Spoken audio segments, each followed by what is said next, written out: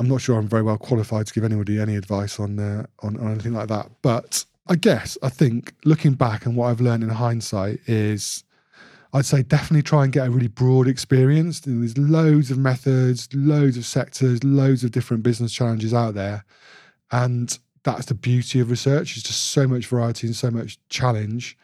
So I'd really encourage people to try and get as much a variety of experience as possible. Be patient. So there's a lot to learn, and it kind of really pays off, I think, in the industry. If you take a bit of time, don't try and run before you can walk, and just keep being a sponge and soaking it up. And eventually you kind of get to this sort of tipping point in research, I think, where you suddenly realise, hey, I actually kind of know a bit about what I'm doing here, and I can stand up and not feel like a total fraud.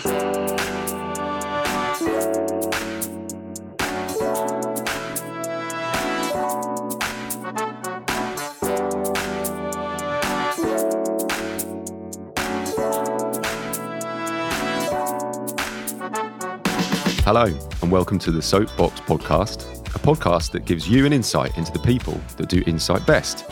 I'm Richard Brown, a research director at Boxclever, and I'm joined as ever by the wonderful Tilly Lewis, our marketing manager. Combined, we make the Soapboxes.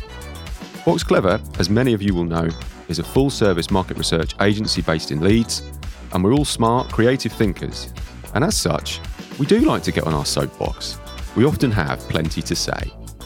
As insight specialists, we spend our time helping our clients understand what makes consumers tick. But on this podcast, we'll find out what makes the people behind the insights tick, what keeps them up at night, and what makes them who they are. Our third guest is the rock on which our qualitative church is built, and a big man with a murky past. His LinkedIn photo was taken in 1999. He's also my line manager. It's Matt Coggan. Matt, thanks for joining us today. You're known for your effortless delivery of premium quality debriefs and as being an all-round lovely bloke. You've also got a BSc in chemistry and management. How are you? I'm good. It's true, all of what you said, apart from almost all of it. Right. How does a man with a BSc in chemistry and management end up in research? I don't think it's that far a tangent to get into research from chemistry and management. If you think about chemistry, it's design your experiment, have a sample, have a method, have some objectives. What are your conclusions? Everyone can remember those little... Did you do chemistry? You must have done chemistry. I did it at GCSE. Oh, right, okay. I see what I'm dealing with here. So no, chemistry, methodical, structured, curious. It's research, right? Well, yeah, I suppose in a way it is. And if you didn't get into research, Matt, what do you think you might have ended up doing? Good question, Tilly. I've had this debate with a few people over the years, and there's not one single answer. For a while, I thought what I should have done, I love cars, old cars, new cars, but definitely the old ones. And I think this is still my business opportunity that I'm going to press into at some point. But there's an opportunity for a classic car club, low price point that's accessible for everybody. So on a weekend, Tilly, Rich and I, we can go down our car club, hand over 50 quid or something, and take an old MGB convertible out for a couple of hours, take it for a spin or something. So I may have been a dodgy car salesman or something like that. Swiss toning. Yeah. Or I almost, before I got into research, I was looking at getting into the green energy sector, which at the time, as you can imagine, many decades ago, wasn't really a thing. And if I'd have done that, I think I'd have been quids in. I'd have been set. Retired, probably. Yeah. But I didn't do that. Got into this. So thirdly, Rich and I agreed on this earlier. Food is the best thing in the world. And so if you had a job that involved you just going around the country, choosing the best places to eat, basically a restaurant critic, and just eating amazing food and getting paid for it, count me in. I'm with you there.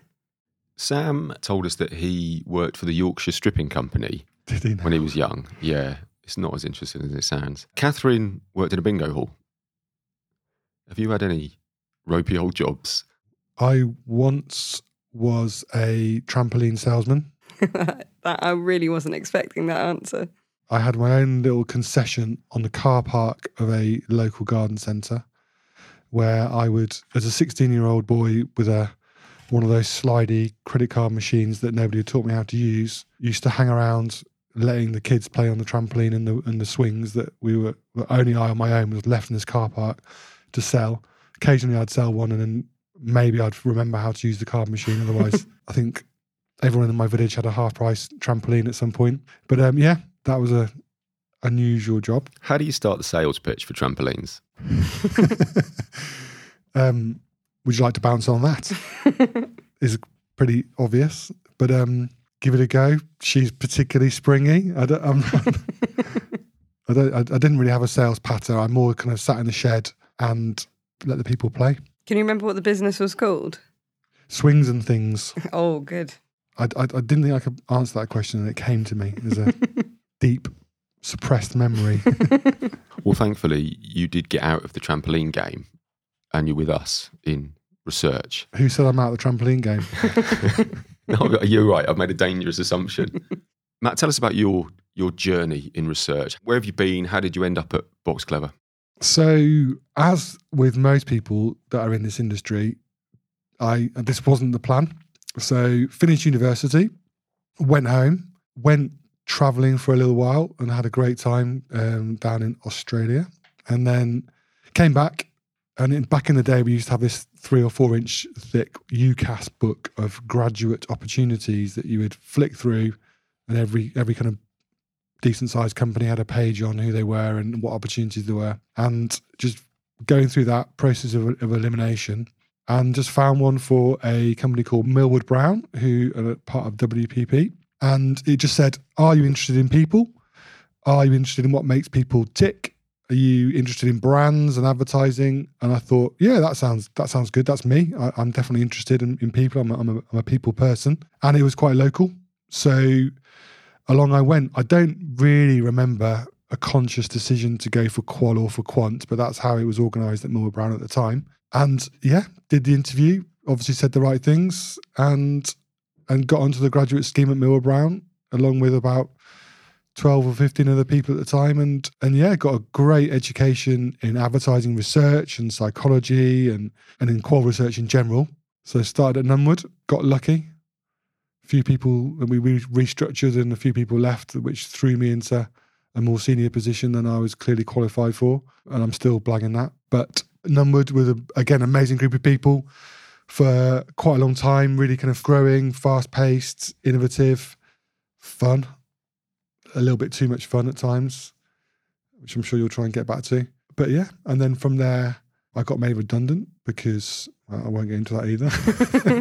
You can't. I can't go into that. Due to the legal requirements of the payout. Yeah, I think that's probably true. And joined a company which was a complete change of pace. To be honest, I was kind of burning out.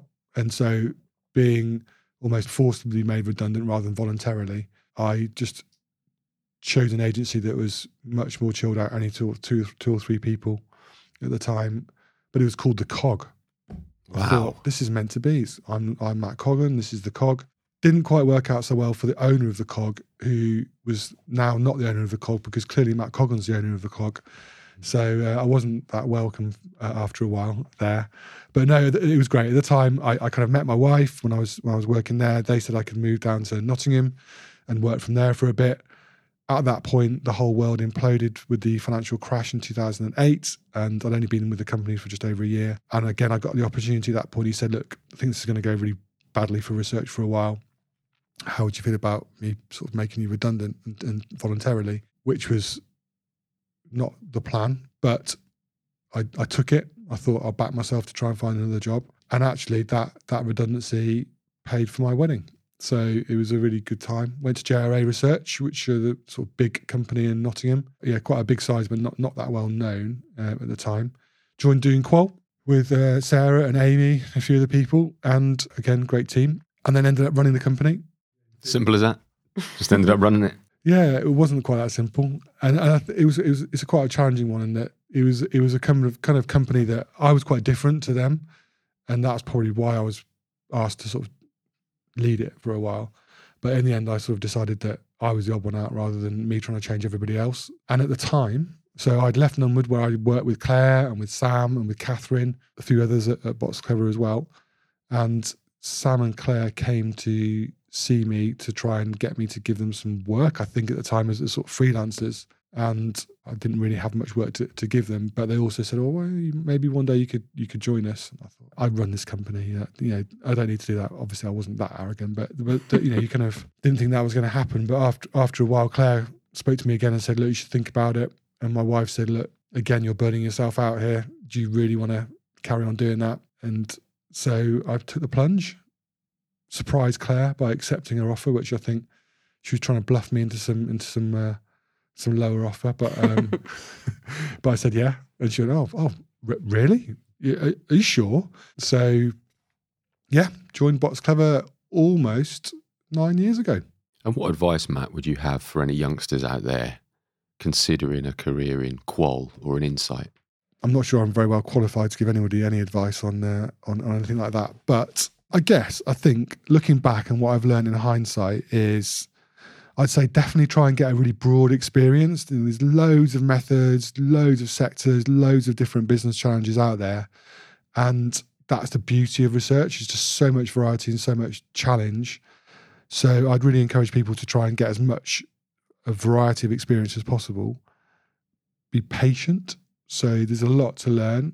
And it kind of really pays off, I think, in the industry. If you take a bit of time, don't try and run before you can walk, and just keep being a sponge and soaking it up, and eventually you kind of get to this sort of tipping point in research, I think, where you suddenly realise, hey, I actually kind of know a bit about what I'm doing here, and I can stand up and not feel like a total fraud. And then you kind of get your confidence, and then you can really fly from there. So yeah, I'd say to a young person, get involved in the MRS, the AQR. There's loads of really good events out there, loads of opportunity to network and to learn. So to do that, and then find yourself a good home. Every agency is not the same. There's a lot of different cultures, a lot of different teams, a lot of different people out there, and there is a right one for you. And if it isn't right, then go and find the right one. Don't hang out in somewhere where it's not working, because it's too tough if you do that. You've got to be quite tough, haven't you, I think, in the research industry. And I think qual, often people think it's a bit of chatting and it's soft and it's very, very easy. But actually, you've got to be pretty resilient. Even when you get experience and you're arguably quite good at your job, it can still be really tough, can't it? You've got to be very adaptable, haven't you? You've just got to be able to fit into all kinds of situations with loads of different people, and for it to feel natural and authentic, so that people feel comfortable and you get that rapport, so people can open up and tell you their deepest, darkest insights or hopes or fears, whatever it might be. What's been the biggest insight of your career, would you say, Matt? I mean, that's a question and a half, isn't it? What's the biggest insight in your career? I would say, this is only because it comes to mind, not because it's necessarily the biggest one in my career, but the one that sticks out is one that I think we ended up being finalists in the Prosper Riley Smith AQR Excellence Award with.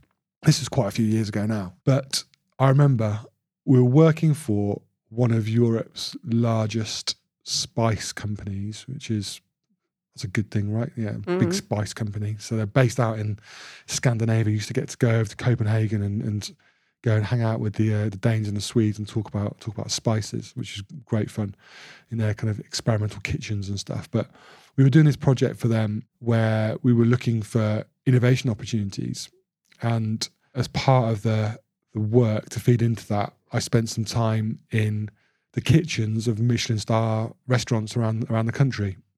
Goes back to my thought on should have been a restaurant critic. Like that's really my home. That's where I should have been. But I suddenly realised that this whole movement around provenance and food and how important it is to really know, especially at that kind of level of cooking, loads of specifics about exactly where is your meat from and what is that cut and how is that lamb being fed and what's its name and what's the farmer's second daughter's third boyfriend's name and all this kind of stuff. And alongside that, top chefs had no idea about pepper. So one of the two, salt and pepper, right, just absolutely fundamental in cooking and seasoning. salt, we'll talk about mold and salt, and everyone's now got their little packet of mold and salt that we cook with at home. But everyone was blindsided by pepper. Like, no one had thought about, well, does it matter? Like, where's the best pepper in the world, and how do you kind of prepare pepper? Like, is it okay to have it pre-ground, or should you grind it freshly? And so out of that insight of, wow, we've never thought about pepper, we ended up creating a whole innovation platform. They ended up with, they get like kind of wine tasting experts in schools. They had this whole course for chefs that was all around pepper tasting, all the different notes and the smells and the all the different essential oils that are involved in it. And now my top tip is black peppercorns, telly cherry. They're the creme de la creme. That's what you want to look for. Don't use pepper that has already been ground. It's oxidized. Ain't going to work. It's going to be a nasty taste. Got a fresh grind. Got to do it fresh. Now, Matt, I deliberately told a lie about you at the end of the previous podcast with Sam. I only did it to try and lure listeners in. I assume that you have tried a cornetto. Yep, that's true. Good. What is your favourite ice cream? You mean what's my favourite cornetto, or any ice cream I can go with here? Hey, look, if you want to go Gino, Ginelli, I'm fine with that. Now you're talking. I don't know why Viennetta have never brand extension into lollies. They've always stuck with the big loaf of ice cream, haven't they? They should have got into that. That's one name that popped into my head. But I mean, I'm going mint choc chip as a flavour, just broadly speaking when it comes to ice cream. Refreshing. A little bit of chocolate always a good thing, right? But what's my go-to ice cream? Yeah. I think, I'm gonna go with Solero. Again, bit of ice cream, bit of sorbet, refreshing. Seems to last a bit of time. It's not all gone in one go. It ticks a lot of boxes, doesn't it, I think? For a while, I was a Twister man, Tilly. Twisters have got too small, I feel. You can still get a full-size Twister. Can you? They're hard to come by. That is true. Worth seeking out. Well, cornettos, you started with cornettos. They have got to have got smaller, right? Yeah. Oh, I'm sure they have. I've got quite a sort of clear memory of me and my cousins eating cornettos like in a summer holiday in the late 80s, and just them being unimaginably good. I couldn't get over how good a cornetto is. But today's cornettos, they're nothing like it, are they? No. My boy's got an annoying habit. I'm trying to wean him off of just first thing he does, first bite to take out the cornetto. What would you go for? How would you approach a cornetto first bite? Oh, he's not biting the end off, is he? Biting the end off. Oh, with the chocolate in. Biting the end off with the chocolate. Not even aware that there's chocolate in there, but just it feels like an easy thing to have a quick nibble on. Well, speaking of the things that you get at the bottom of desserts, I wanted to give an update on the plastic-bottomed Knickerbocker Glory controversy that I mentioned during Sam's podcast. So you'll remember that I'm not convinced, but I have a memory of a Knickerbocker Glory where the little strawberry bit at the bottom turned out to be plastic, turned out to be fake. What? Exactly. Heartbreaking. And then we questioned, did that happen? Why would that happen? Are you talking, are you not talking Screwball 2-ball here, are you? You're talking Knickerbocker Glory? I don't know. I would have said Knickerbocker Glory, but whatever my dessert, if I think it's got a syrupy bottom, I want that syrupy bottom. So I text my mum and I said, do you have any memory of this? And she said, I don't remember that, but that doesn't mean it didn't happen. So this is now an appeal. If you were in the Great Yarmouth area in the late 80s, early 90s, and you suffered some sort of tragic fake bottom dessert incident, please email Tilly. Do let us know. Matt, back to you mentioning your son had a bad habit of biting the bottom of an ice cream. What's your worst habit? I've got loads of bad habits, Tilly. Maybe being a bit of a smart ass sometimes. Like my wife will say, like, I can't ever get anything like wrong. And if I don't know the answer to something, I'll try and confidently make up the answer to it and just style it out, which... It's a worry for any clients listening, isn't it? Are you telling me, Rich, that you haven't ever sat in a debrief and a client's asked a question and you've like rabbit in the headlights gone, in your mind you're going, I have no idea what the question means, what I'm supposed to say. Everyone's looking at me. I've got to say something. And so either you kind of politician it and just answer a different question and look at them really like nod at them and go, I hope that's okay, and then move on straight away. Or you just try and make it up on the spot. Rich is nodding at me for listening. I'm not nodding. I'm not nodding. I mean, I'm sure I've done that. But I'd like to think that now I'd be confident enough to say, I don't know. I'll have to follow up on that. Yeah. And never obviously follow up. I'm talking about the past, but that's a good point you mentioned there. I think that's one of the things that is important in research generally, to like be honest, be genuine. And if you don't know, it's totally fine to say that and like own it and be like, I'm not quite sure what the answer is. I'm going to find out for you. But people can smell the BS if you're not careful. Well, I think it's a problem that affects all parts of insight, but certainly qual. I think if you haven't asked the question in the survey, you can kind of say, well, we didn't ask that, or we can't cut the data in that way for X reason. But sometimes with qual, people just expect you to have every answer to every question, to every thought, and you haven't. Yeah. I think sometimes again, you have to watch out for this, but it's like that sort of trick you see where you see a paragraph written down and they've missed out various letters in the words, but you can still read it. You mentally fill in the gaps. I think sometimes with qual, once you've genuinely listened to somebody and spent some time with them and understood their perspective and their experience for a particular subject matter, you can start filling in the gaps based on your assumption on an informed guess. But if you're not careful, you can kind of start doing that without realizing that actually that's a gap that I'm filling in rather than that was what they told me. So that was like, I guess that's the kind of principle of qual, isn't it? That the assumption is the mother of all, as they say. So you need to make sure that you have asked and found out what people actually think and what people actually do. Yeah, what do they say? To assume makes an ass out of you and me. That's a more polite version of the phrase, Tilly. Thank you. Do you have a motto or a mantra that you like to live by or try to live by? I wouldn't say I've got a motto or a mantra. I mean, do people have a motto and a mantra? No, I think Rich would, wouldn't you? No. I hate that sort of thing. I'd say like... Live, laugh, love. Yeah, exactly. Yeah, no, I'm not. Have you been to Richard's kitchen today? Yeah. I think it's less mantra and it's just more things that maybe you're trying to achieve in your everyday life, isn't it? I'd say like the way I try and do things when I can is, I guess, touching on what we just talked about, try and just be yourself. Like it's okay to be you. And I guess the older I've got, the less, or the more confident you get in being yourself and it not being a bad thing. Or if you're different to somebody else, that's not a problem. That's a good thing. So try and just be you and keep things in perspective. So I try not to get too bothered by things, too worried about things, and be aware of how blessed I am in what I do and my kind of situation in life, I guess.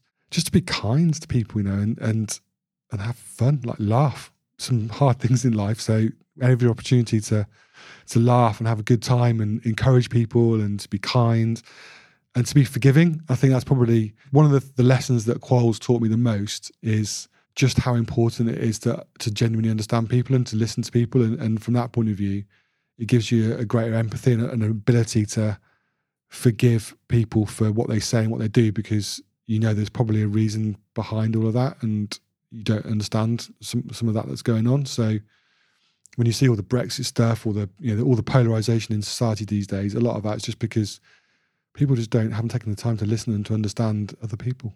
So that's how I live my life, Tilly. I think that qual does make you a bit more reflective, doesn't it? You instantly, judge people when you meet them. But how many times have you had a focus group of 6 or 8 people in front of you and you've gone, she'll be rubbish, she'll talk too much, he won't know anything about this, and she's probably a misrecruit, and then you're wrong. You're just wrong. Like the people surprise you all the time, don't they? Yeah, you drive up to someone's house and you got to do a depth inside, and you make a million judgments straight away on who they are, what they're going to say, what the house is going to be like, and invariably it's not. I did a project for Nokia once back in the day, and like Egypt is the best example of that in some ways. We kind of go down these dusty back streets in I used to I had to go downtown Cairo into these sort of alleyways and dusty streets, and it's all relatively looks quite run down and stuff, and you open these big wooden doors to go into the respondents' homes, and it's like palatial in there, totally absolute 100% contrast, gold, leaf furniture. Pharaohs. Yeah. I think I might have inadvertently stumbled into a pyramid. But yeah, don't judge. Don't judge. You mentioned the upper echelons of Egyptian society, but my understanding is that you could have been a lord had things turned out different. Tell us about that. I think it's true. The 101st Archbishop of Canterbury, friend to Her Royal Highness the Queen Mother, and many common people as well, was the Right Honourable Lord, or I think he was a Baron as well, or something like Donald Coggan. And in the past, that was a hereditary peerage. And Margaret Thatcher, big shout out to Maggie, changed the law and made it a life peerage. Otherwise, sitting here now, my dad would be Lord Coggan, and as the eldest of the four Coggan clan, I would be in line to the throne. What could have been? What could have been, Tilly? I think she made a mistake. I'm not saying it's her biggest mistake, but you'd have been a great lord. I don't know about that. It's difficult to really know what you do as a lord, other than use every opportunity to drop that into a conversation. What do they do? Would it automatically appear on, say, if you got letters sent in the post, would you be referred to as Lord Matt Coggan? I think I would ensure that was the case today. Yeah, I was going to say. Plane bookings, restaurant bookings, yeah. You'd leverage it, wouldn't you? It kind of makes you kind of tempted to go out there and buy a square centimetre of an island somewhere that affords you this peerage, which I'm not going to do. Fake it till you make it. It's not really the right way to go. Good and evil. When you say you believe in it, are we talking about like an inherent goodness in people and an inherent evil in people? Or the creation of those states? This is going to get deep. Don't worry, the next question's about crisps. Okay, good. No, absolutely. I think this world is made of good and bad. And I think it's a battle. And I think you got to deliberately, proactively choose to bring more of the good into the world and fight against the bad stuff because it's a real thing. I'm a Christian, right? So I believe in God. I believe in the devil, and in fact, that's probably if you've got a question about what people take the mick out of me for, or what's niche. I don't think Christianity necessarily is niche or believing in Jesus or whatever, but that's probably the thing that's different about me compared to a lot of my peer group, I guess. I don't think Christianity is niche, is it? Well, a couple of billion people. I think today it's probably characterised more as a niche or not a mainstream thing. Yes, but I guess it comes back round to not judging people, doesn't it, and taking each person as they come. And yeah. Well, you say that, Tilly, but here we go. The answer to the next question, I feel we will judge him if he answers it incorrectly. What is your go-to crisp? Okay, there's a couple of angles here. First of all, I'm going to shout out to my daughter Bethany. 9 years old, she knows her crisps, and she's got me back into prawn cocktail. Walker's prawn cocktail do not taste like I don't understand how the flavour of a crisp prawn cocktail and a prawn cocktail, which I also bit of granary bread and some prawn cocktail. Oh, it's a good 1970s dessert. It's never left the no. It's current. It's a current thing. It's not, or a starter. Yeah. Sorry, dessert starter rather. Really out there. Oh, right? yeah, Wild. That's my niche interest. Yeah. I didn't hear dessert. A starter is dessert. No. Why do we do it in that order? It's a kind of cultural thing, isn't it? In other cultures, you don't have a starter, main, dessert. It's just bring it out. Yeah, let's eat. Food is food. But so prawn cocktail, I'm going with that, mate. I am absolutely with you on that. I love Walker's. I think prawn cocktail is often overlooked, but it's got a delicious sweetness that can be a great contrast to your savoury sandwich. Well, we've had quite a bit of a debate on the following question. We come back round to this quite a bit. Where do you stand on the chips versus fries versus wedges debate? I don't understand the question in that. Is this a debate? Yeah, if you have one, if you have to pick one, what one are you going for? I'm a lover, not. I hate to tell you, I love all of those things. The thing that I stand firmly against, and I will die on that hill, Rich, is soggy any of the above. I'll take wedges, I'll take fries, I'll take chips. And the chip area is the one that has this problem the most. But if it's not crispy... So do you have a time and a place for all of them? Are you sitting on the fence, basically? No, I'm not sitting on the fence. I'm embracing it all. Having said that, is there anything more disappointing in life than deciding I'm going to have fish and chips from the fish and chip shop? And you go there and the smells, like, it's amazing. And you get home or you sit on the wall outside and the chips just don't cut it. They're just not cooked to perfection. There's a bit of sogginess about them or something. Yeah, good fish and chips is incredible. Bad fish and chips is terrible, isn't it? There was a question I meant to ask you ages ago. What were you like as a youngster? What's young Matt? Hairier on my head. I was happy. I had a happy childhood, a happy youth. Cool, great parents, great brothers and sisters, loads of really good friends. Living in a nice part of the world. I grew up in Wales. I'm a Yorkshireman, born in Bradford Royal Infirmary. Big at the Bingley, Deb, Amelia. And then I moved to Royal Leamington Spa, should I say? Sorry, forget the royal connection. And then a little village outside Solihull in the West Midlands. So I lived in some nice places in the world and I was happy. I had loads of friends, sporty, did loads of sport, basketball, rugby, football, cricket, bit of athletics, squash, tennis, whatever. And sociable, a little bit too sociable. With the boys down the pub and all that. I mean, I've mentioned more than once your murky past. Are you prepared to tell us any stories from that time, or is it all a closed book? I'm not sure if I can. I mean, it's sex, drugs and rock and roll, not necessarily in that order. But yeah, what I've done quite carefully, Rich, over time is cultivated a whiter than white persona whereby if anyone, and this is always winds my mates up, if there's anything that goes wrong, like the last person that any of our mums assumed that would be involved or would be instigating it would be me. They're like, it won't be Matt. Matt won't be involved in that. I might have been orchestrating the whole thing. But well, he said he believed in good and evil. And now we understand why. This sounds like The Omen. We've all had fun and games in our younger years. I'm very much on the straight and narrow these days, but I could tell you some stories, Rich. I could tell you some stories. Tell us about a brand or a product that you have an emotional connection with. I mean, if I'm thinking back to some of the clients that I've worked with, I guess, maybe one that immediately pops into my mind would be World Vision.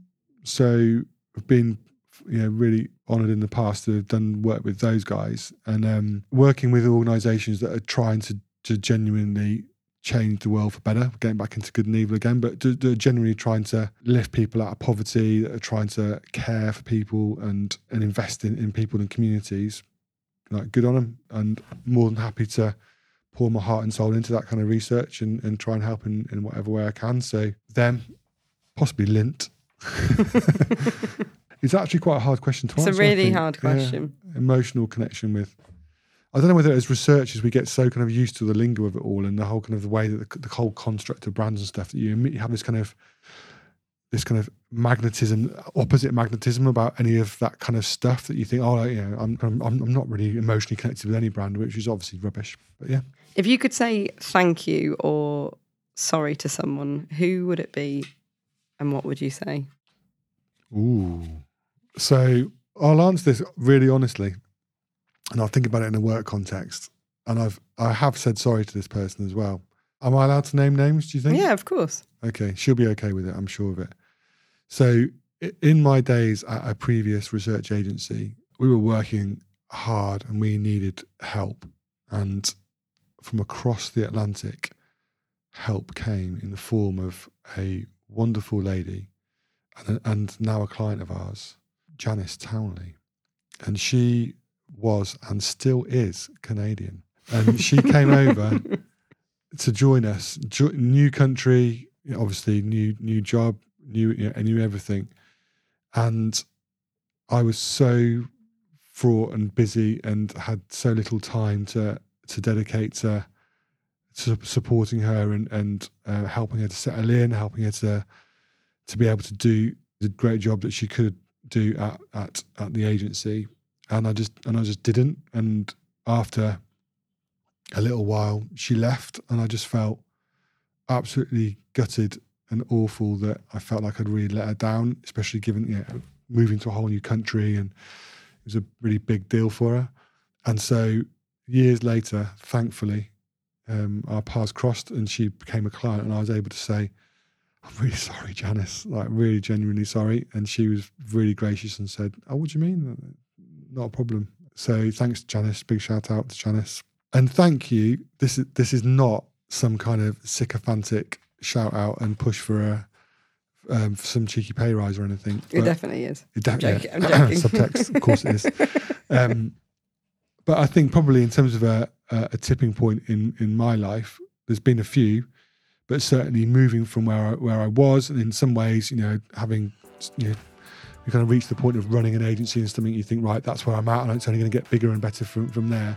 You can get quite kind of, be careful you're not kind of egotistical about it, and you think that you've actually earned it, whereas actually a lot of the time you've just been in the right place at the right time. That a sort of a thank you would be to Claire for saying, come and join us, like come and do something a bit different, and you aren't going to be running things, and you're going to be working with us, and you're not going to have any people to manage, and you're just going to be doing research. But that at the time, my daughter was less than 1, and I wasn't seeing her. I was awake half the night worrying about HR issues at the company, and my life changed in joining Boxclever. I was able to be myself. I was able to pick Bethany up from nursery. I was able to just do good work with really good people, and really sort of change my relationship with research. So yeah, she won't ever listen to this, Tilly, so don't worry. So there you have it. It's not just focus groups, service stations, misrecruits and making up quotes. There's so much more to Qual and to Insight and the people behind it. We must say a massive thank you to Matt for being with us and for being so open and such a gent. We hope you've had as much fun as we have, Matt. On our next episode, we're joined by Charlotte Hodgson. She's Quant's rising star, the Northeast's finest, and she's possibly the most positive person we've ever met. She's also partial to a chicken parmo. As always, we'd love to hear from you, so please do get in touch with us via our Twitter account @WeBoxClever, and let's get a hashtag trending. The hashtag is #SoapboxClever, and that's all one word.